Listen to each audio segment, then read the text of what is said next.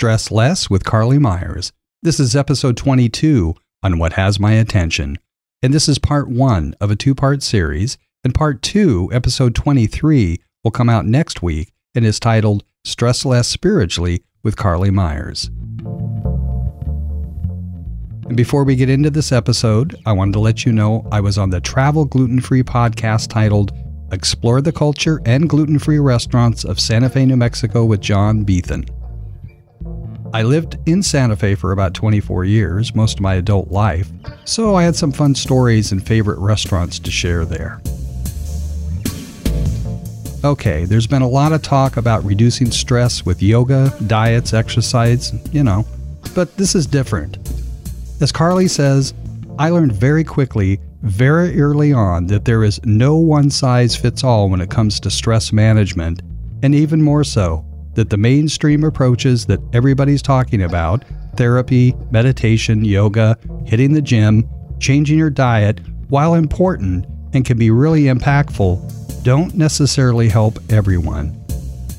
There may be something deeper that can't be resolved fully by all or one of those things. This is what has my attention. Carly Myers, welcome to the show, whathasmyattention.com. Carly's from, her website, and we'll mention this at the end of the show as well, is stresslessco.com. And do you remember where we met? We met through a mutual friend, Mary Kravitz. Uh-huh. The one and only. Yes. Yeah, no kidding, the one and only. And she has a really fabulous networking group online, and you can get to it by going to watchusthrive.com. And she does these really, really well. And you and I were on a 15-minute kind of a meet and greet with her, right? Absolutely, yep. Yeah. So how are you this morning? I'm doing good. It's a beautiful Thursday morning, which is my equivalent of a Friday morning. So I was going to say TGIT. Thank God it's Thursday. Yeah, I usually, Today's the April 22nd. It happens to be Earth Day. Did you know that? I did. I actually this morning woke up to all these Earth Day posts and I was like, when the heck is Earth Day? Yeah. Googled it. It's today. Yeah, I think it's unfortunate it's only celebrated once a year, but oh well. I know. Yeah. So great. So given stress-free zone, stresslessco.com, we can talk a little bit about stress, but we also agreed that in this conversation, we're going to allow it to go wherever we want it to go. So if you have a fabulous recipe for apple pie, let us know. I actually do, but if I could remember it off the top of my head, that'd be a whole nother story. Well, I used to make, I made 20 apple pies at a time when I was working in a country inn on Orcas Island years ago. Yeah, we had a restaurant there, and we had just the best apple pie. People would drive from Seattle and jump on a ferry to come to the Outlook Inn there to have a piece of homemade apple pie, homemade vegetable soup, and homemade bread. And it was like $2.95. Oh, my goodness. Yeah. I don't think I probably don't think I could compete at that level. My apple pie is just one of those recipes where you're just like a little bit of this, a little bit of that, bada boom, bada bing. Sure. And I think the max I've ever done was 3 pies at one time. Uh-huh. But talk to me about my strawberry pear jam pie. No, you talk to me about your strawberry pear jam pie. And we'll be including that recipe in the episode notes. Or maybe not. If I can remember it. That one is living in my mind. Yeah. Well, I worked with somebody at the end that had a killer strawberry rhubarb pie. Mm. And then one of our associates actually would go to Vancouver, British Columbia and come back with bird's eye custard. So, interesting. Yeah, so that pie turned into a strawberry rhubarb custard pie, which was unfreaking believable. Oh, man. It had too much sugar in it. We, generally speaking, we had to call the medics on the island to just stand by because we're getting ready to eat the pie. It's like eating the burger with like 12 layers of meat. It's something's bound to happen. Yeah, I've gotten sure. very, very committed to doing meat products, as in Impossible. Yep. So I've been experimenting with it, and I totally understand that. Let's not talk about the environment too much today, but that it's pretty important to understand that the whole manufacturing of meats, all meats actually, no matter what it is, has a really, really high carbon footprint. It's devastating. Yeah, it's on that note, just to what's bringing it up for me, or what that's bringing up for me, is that how disconnected we are as as the human race to our, how we get food, how we get water, how we get our basic needs, shelter built, how we get our basic needs met. And I think that's been one of my really fun journeys over the last few years, is engaging with my family history and my culture. I grew up in rural Maryland, and so we do a lot of canning. My dad hunts. A lot of that culture is really, really, people kind of brush it off, but it's actually really important to know this. So So I love people like that, if you want to know the truth. What is it about them? Just they're very close to the earth, very down to earth, very grounded. You kind of have that. You have that essence about you as well. Oh, thanks. So let's talk about being stress-free, because should have done this podcast. Like I said, it's April 22nd, 2021. Probably could have done this a year ago. Would have been a lot more useful for a lot of people. Did you find yourself working with a lot of people during that time? Yeah, we had really an unprecedented demand for our services during the pandemic. And it was really interesting because going into March, that first week of shutdown, it was quiet for a bit. But I think we were all just navigating, including myself, navigating a huge shift, which was quarantine. And and then, over the next few months into 2020, it really we had more outreach than we've ever had. And I mean, it says a lot, though, because at the beginning of the pandemic, I kept telling people, everyone was talking about this second wave, which we've already been through, or maybe we're in right now. But everyone was talking about this second wave of COVID. And I was like, no, you've already missed the second wave. The second wave is the mental health crisis that's coming as a result of this. And because, you think about the statistics around stress pre-pandemic, 80% of people were experiencing high levels of stress, according to, I think it was a 2018 Gallup poll. 80% pre-pandemic. Pre-pandemic, what was the nature of their stress, do you think? It could really, there's about 5 to 10 top stressors. The number one and the number two are fairly predictable. Money, job pressure. Depending on your gender, one will be more likely to be your main stressor than the other. And then it goes into relationships, health, chronic health concerns. Nutrition is one of those things. It really can be a variety of things, but those are the ones that are really showing up a lot, for sure. Mm-hmm. And so then pandemic happens, and 80%, that 80% percentile changes? My guess is it does. I think those 20%, maybe it skyrocketed a little bit.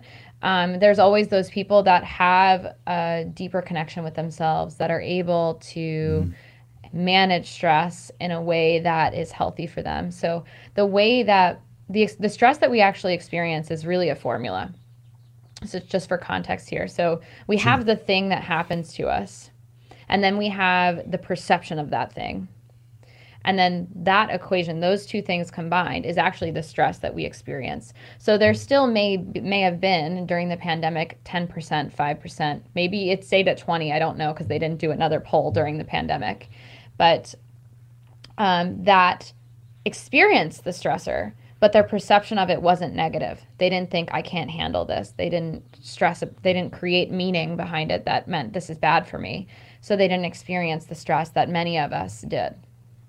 So for those people that became stressed during pandemic, or even stressed pre-pandemic, so this is where having a conversation with you about this is great. So I consider most of the time it's an inside job. Mm-hmm. It's kind of like the stories we tell ourselves. Mm-hmm. It's about living in, they live in the future. Yeah. Yeah. It's really deeply about perception. Mm-hmm. No, of course we have those outside stressors, those things that like a natural disaster comes, tragedy hits, right? That is something that's outside of our control. And most of us are going to experience a level of stress with that. But the stressors that are causing 80% of at least the US population to feel stressed are things that are absolutely within our control. Mm-hmm. Things, whether it's rewiring the neural pathways to create a different story, or if it's uncluttering your freaking desk already because it's causing unnecessary stress, right? Yeah. Now, are these individuals or businesses or? Yeah, so I actually work with two different kind of demographics, if you will. So I work one-on-one with individuals, and then I also work with small to medium-sized teams. So, but all of the work across the board, whether it's with teams or with an individual who is hiring me, I actually work with the individual members of the team, if that makes sense. So it's all individual work, just depends on how I'm hired. So typically, the way that I work with people is that every single one of them goes through this thing called the Stress Less method. And Stress Less method is something that I ended up creating, first of all, out of necessity, but also out of my own personal experiences. Because in my journey, I learned very quickly, very early on, that there is no one size fits all when it comes to stress management. And even more so that the mainstream approaches that everybody's talking about, therapy, meditation, yoga, hitting the gym, changing your diet, while important and can be really impactful, don't necessarily help everyone. There may be something deeper that can't be resolved fully by all of these things or one of these things. So each and every one of my clients goes through this system to figure out, first of all, what is blocking them. So that's actually step 2 in my system. It's identifying your blocks. So if we were to work together, one of the first things that we would do is create a thorough inventory of everything that is currently bothering you, everything that's got you pissed off, that's got you angry, that's got you stressed, overwhelmed, depressed, sad, whatever. And we create a really thorough inventory to figure out, okay, this is the surface, this is the symptom, this is the after effect of something deeper. And we do the deep work to figure out exactly what that deep block is, whether it's a limiting belief, whether it's just a bad habit, whether it's shifting something bigger. But we figure out what that block is, and then we create that resolution. And that really moves into steps 3, creating your vision, and steps 4, removing those blocks. What I will say in terms of working with people is that I work very differently than the typical mentor or coach. And, most coaches in the industry, you'll sign up for a 3-month package, a 6-month package, and you're good, you get the information, I'm fixed, even though you're not fixed, right? And you go on your way and you try to find yourself another coach or mentor. The way that I work is that we come into the relationship with an understanding that this is a life's work, that we are experiencing high levels of stress, likely because we've had thing after thing after thing pile up, and we've got a lifetime of unpiling to do and rewiring to do to experience more peace, more contentment, whatever that beautiful state of mind is.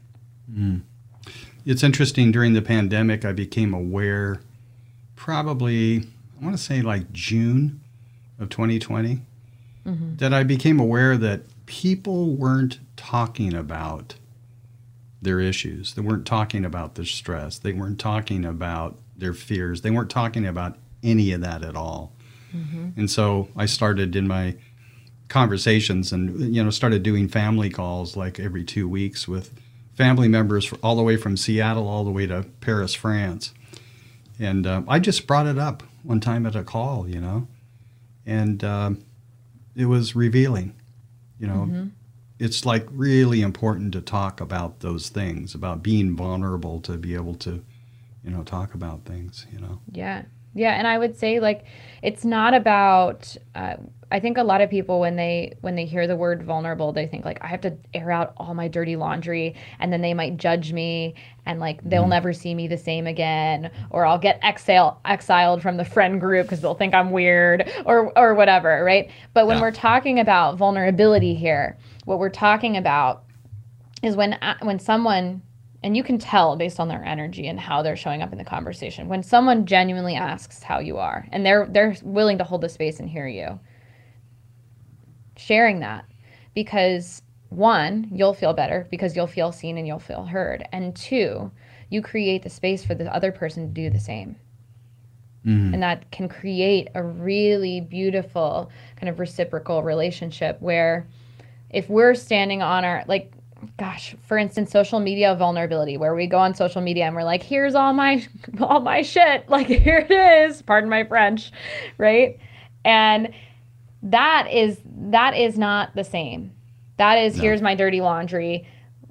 This is attention seeking. Yes.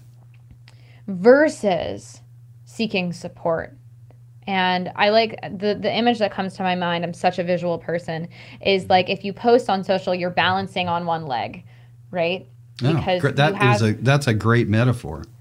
Right? Yeah. And so, but here's the thing. If we post that stuff on social media, we're balancing on one leg. But if we share that same stuff, maybe, in a way that is vulnerable and grounded and real, right? Not attention seeking with someone else. And not hurtful. And not hurt. There's some social context here. Mm-hmm. And that other person feels safe enough to do the same. You both still may be standing on one leg, but you're able to lean on each other and support each other. And together, you're so much stronger. And the other thing that I'm seeing is, as you're talking about it, is that here's what I notice. And just so you know, I like to take the we out of the conversation. Yep. Mm-hmm. And say the I. So I will say that when I allow myself to be transparent to another, it's another way of saying being vulnerable, mm-hmm. and they feel comfortable to do the same thing. Essentially what I've done is not only have I served myself, but I have served them. Mm-hmm. I have opened the door for them to do the same. Yeah.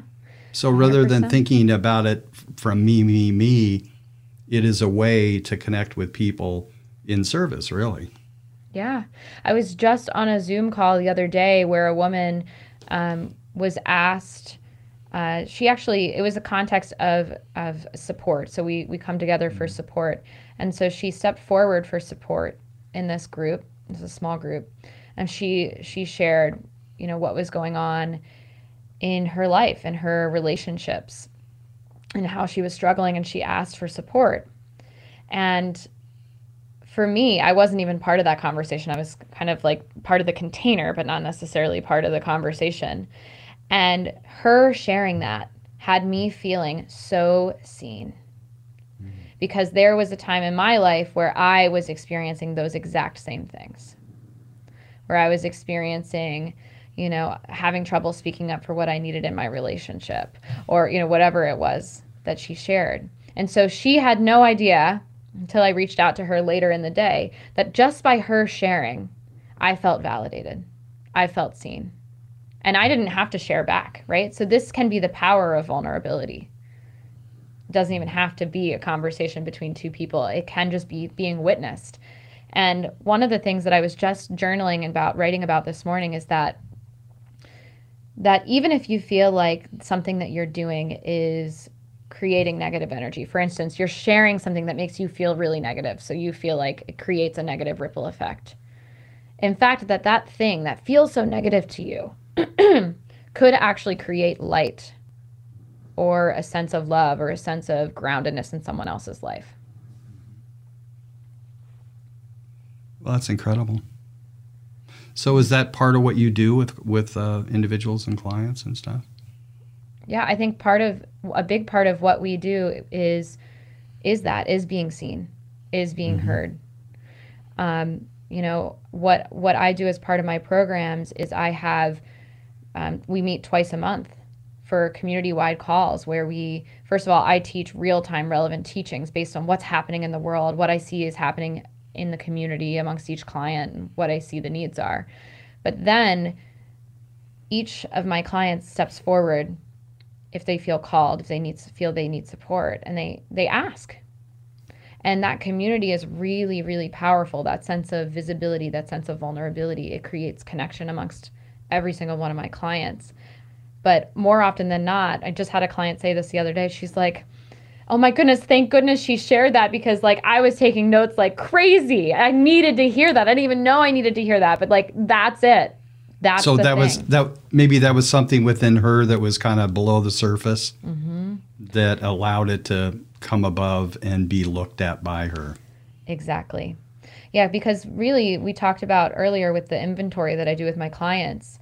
The whole point of that inventory is to say, okay, here's the symptom, but what's beneath the surface? Now, this particular client hadn't quite stepped into that process yet. And so she was like, oh, I see the connection, right? Here's where it is. And that's the power, is really getting to the root, getting to that place, because it's empowering, right? Rather than feeling stuck, like I don't know what to do, or I'm overwhelmed by all the choices, or there's something wrong with me, or whatever. That particular client was then able to say, oh, here's what it is. Here's what I can do about it. And I don't have to carry this anymore. Nice. Could you actually lead me through a little exercise that you might be doing with people?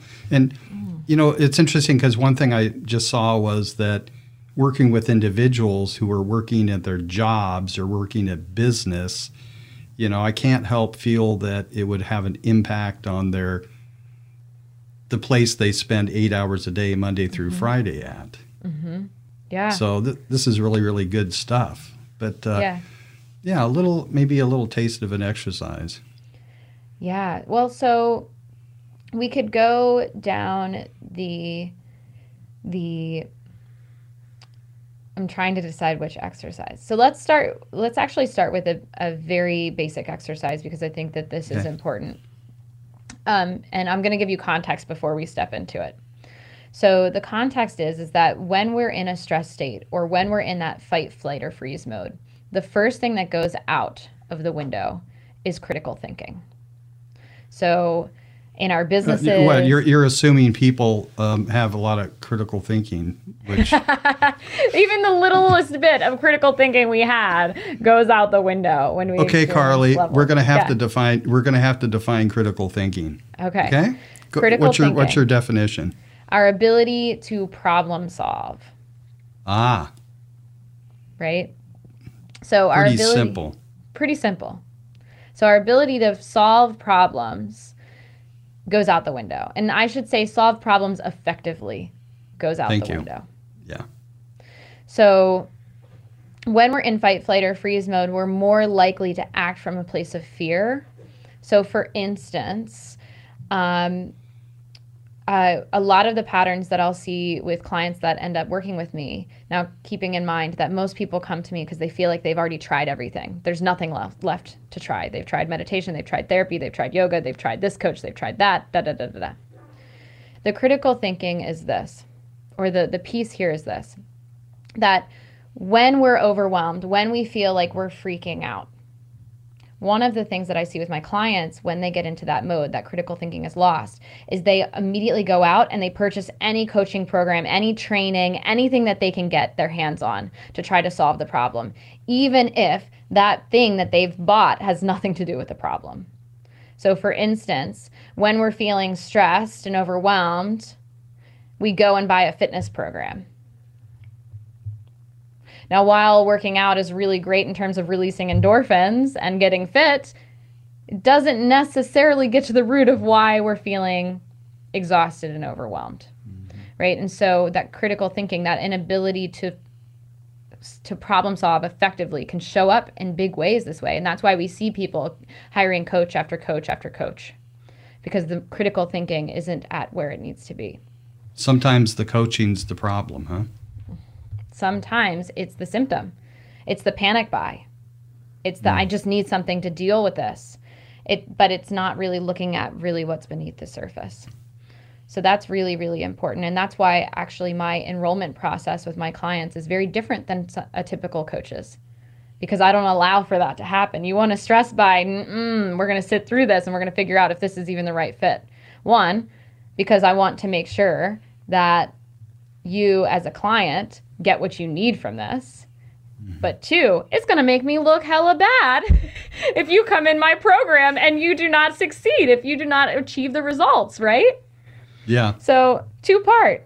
It's good for the client, it's good for me if we sit and do that work. Well, the other thing is if you have a client come into you that says nothing works, that's the place I would start. Mm-hmm. I would challenge it and I would say, nothing? Mm-hmm. And are you willing to consider possibly X, changing Y, and that? Yeah. Mm-hmm. Because nothing will change if you maintain that mantra. Exactly. But I think that in that conversation, that person, like where I would go with that is that person is having this conversation because deep down they know that that's not true. Mm. They wouldn't even, if that mantra was really true for them, they wouldn't have even shown up for the call. Mm. And so that's really going back to say, here's your own evidence. I mean, you're here. Some part of you thought that this might work, even if it feels crazy, even if it feels insane. Yeah. But to circle back to the exercise that I mentioned, this exercise is really about making sure that we have that ability to problem solve, even after experience something that we view as really stressful. And the goal of this is for us to engage in this so that we can enter a state of rest and digest, so that we can have clear thought. And then we can go into some of the following steps, like figuring out what our deeper blocks are. Now, this can literally be anything. Now, so I guess I'll give you the umbrella. So the umbrella is, this exercise is called creative stress reduction. Creative being the key word, huh? Creative being the key word because it really tunes into the idea of creative solutions, right? Nothing works. Are you sure? Are you sure it's just not the mainstream stuff that's not working? Are you sure it's not just X, Y, and Z that you've tried that's not working, right?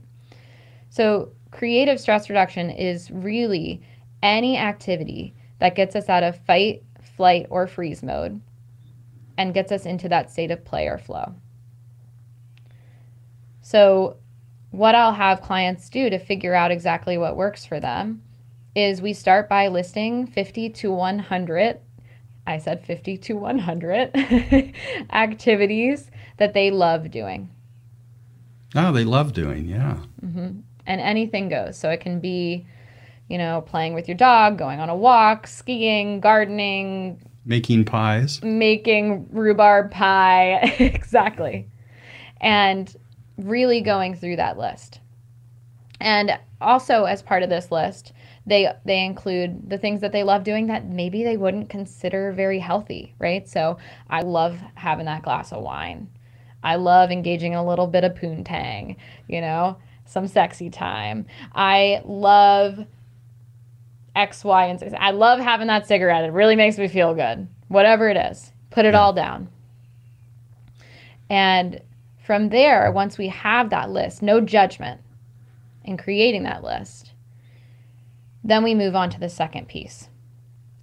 But I do want to add one little nuance on that list. And the reason that we include all of those things that don't feel so healthy is because the brain is a really interesting piece of equipment, if you will. So oftentimes when we're trying to brainstorm ideas or we're trying to create a list, if an idea comes up and we throw it out, sometimes what we can find may happen is that our brain will fixate on that thing. So I know for me, when I initially was creating a list, I would write, gardening, playing with my dog, eating cookie dough. Oh no, I can't, right? I can't write cookie dough. You can get salmonella from that. And that's unhealthy. You can't do that, right? So my brain was like, oh, no cookie dough, no cookie dough. Let me come up with new ideas. But then as I'm trying to brainstorm new ideas, all my brain is doing is saying cookie dough, cookie dough, cookie dough, cookie dough, right? And then we get stuck in a rut. It's like a writer's block. And so that is the reason we write down every idea that comes to mind. So then once we have that list, then we move on to the next piece. And the next piece is asking ourselves 4 really important questions. One of which is, if I did this activity every single time I was stressed out, would it be healthy? There goes the cookie dough. There goes the wine. There goes naps. There goes pretty much all naps are healthy. Now here's the thing. Now this can go down you realize I'm challenging you. Oh, right? I love it. Yeah, no, this actually goes into a conversation that I have with many of my clients, which is the difference between numbing and nurturing. Oh, yeah, good. Right? Because there's nothing wrong with cookie dough, especially the edible kind, right? Where you can't tequila? Get sick. Nothing wrong with tequila. Nothing wrong with a frozen margarita. I love me a frozen margarita. But the energy behind it is really important. Am I doing this to numb something? To avoid something? Or am I doing this because I love margaritas and I'm nurtured? I worked really hard. This is a reward for the week. Yeah. And that's the basic energy that we want to make sure that we're doing. So in asking that first question that I shared, it's not that you can never do these things, right? But it is that if you do these things, they have to be from a place of nurturing. That's good because, I told you earlier I got my second shot last night, right? Or yesterday. And then I went to an event sponsored by the Chamber here. It was fabulous. The first time in well over a year that all Chamber members were able to get together safely at the Carlsbad flower fields, which I might send you a picture of. So gorgeous. Oh, I need to see. Yeah. But I have to say on the way, I was headed home and it's just like, I got my second shot and everybody's talking about how you might feel, blah, blah, blah. And I'm going, something's creeping up on me. And so I went to one of my favorite restaurants and ordered a dinner to take out that I really, really like, actually prime rib. I don't do it very often. I don't eat a lot of meat, and I'm actually transitioning out of meat into impossible stuff. But then I got 2 shots of tequila, too. But I was aware of, I hear what you're saying in terms of numbing. Okay, so we numb things. Alcohol, numb, sex, numb, addictions, numb. But in this particular context I wanted to be numb. And I wanted to give myself a good, healthy dinner that I could just crash on. Yeah. So, but I do exactly what you said is, which is, if I'm going to have some tequila or something, as an example, am I doing it because to numb something or am I doing it because I enjoy it? So I totally get what you're saying. Yeah. And so that would be a really great example. And, in that scenario, my guess is that it was a combination of numb and a combination of nurture, actually. Yes. Right. So we think about, if it were me, if that were my meal, I would have definitely had the prime rib as my nurture because my body needs protein and I wanted a real meal. And that was mine. Yep. And then the numb would, for me personally, then be the tequila. That addition. Yes. Now it can go the other way. Yeah, that's how it was for me. Yeah. So that's a really important. I love that you brought that forward because it's really important because it's not about giving up all the things that we love doing. There's nothing wrong with those things. Nothing wrong with sex, nothing wrong with alcohol, nothing wrong with food, nothing wrong with these things. But the energy in which we engage with it is very, very important because if we engage from it from a numbing standpoint, we rob ourselves of the opportunity to do the work, to get to the root of what's causing that stress or that overwhelm on a daily basis, to find that peace across the board. So anyway, we go through these 4 questions, and I have a free download. I can make sure that I get you the link to for the show notes. Is that on your website? It is, but I have to make sure I get you the right link. Okay. So I'll make sure. It's not necessarily easily findable, just because this is not something that I typically bring forward. So this is good. So we go through these 4 questions, and then from there, after we kind of narrow down our list, then we have a list of activities, creative stress reduction activities that we can do anytime we're experiencing stress. And we can say, okay, I'm freaking out right now. I'm overwhelmed. I'm X, Y, and Z. I'm going to, you can take your finger and point to a random item on the list. I'm going to do this. And the goal is to nurture, to get us out of fight, flight, or freeze into that rest and digest mode so that we can return to whatever it is that was stressing us out and address it. But by the way, I want to just mention the rest and digest is really, it's a new concept for me, and I really, really like it. I really like it a lot. Yeah, it's such a great...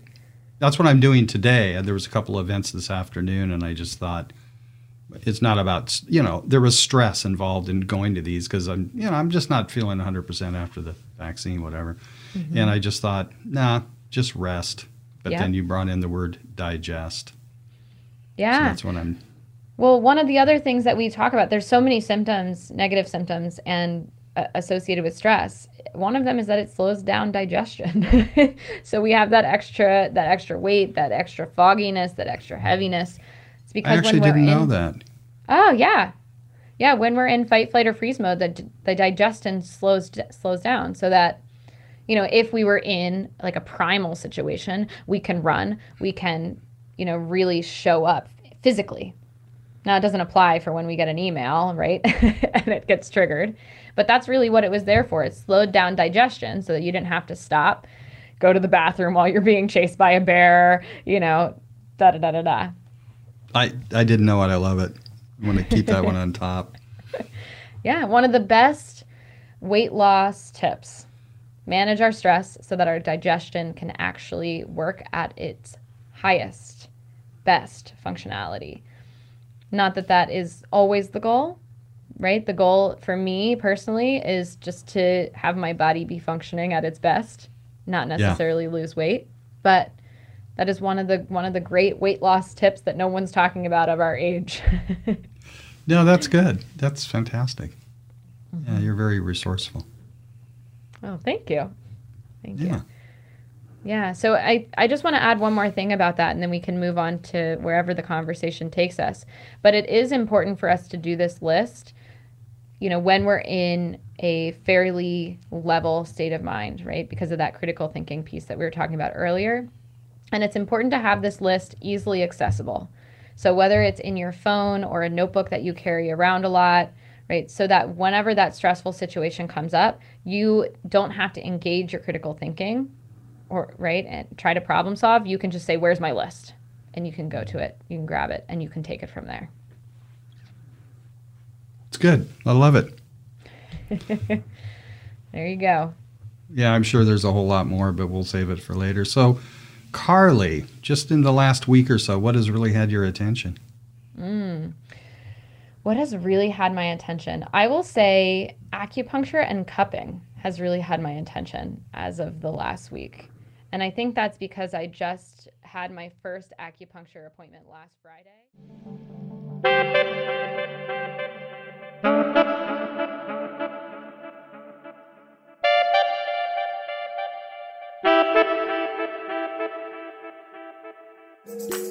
Produced by Imagine Podcasting, we help businesses eliminate competition by elevating their brand and message to be heard.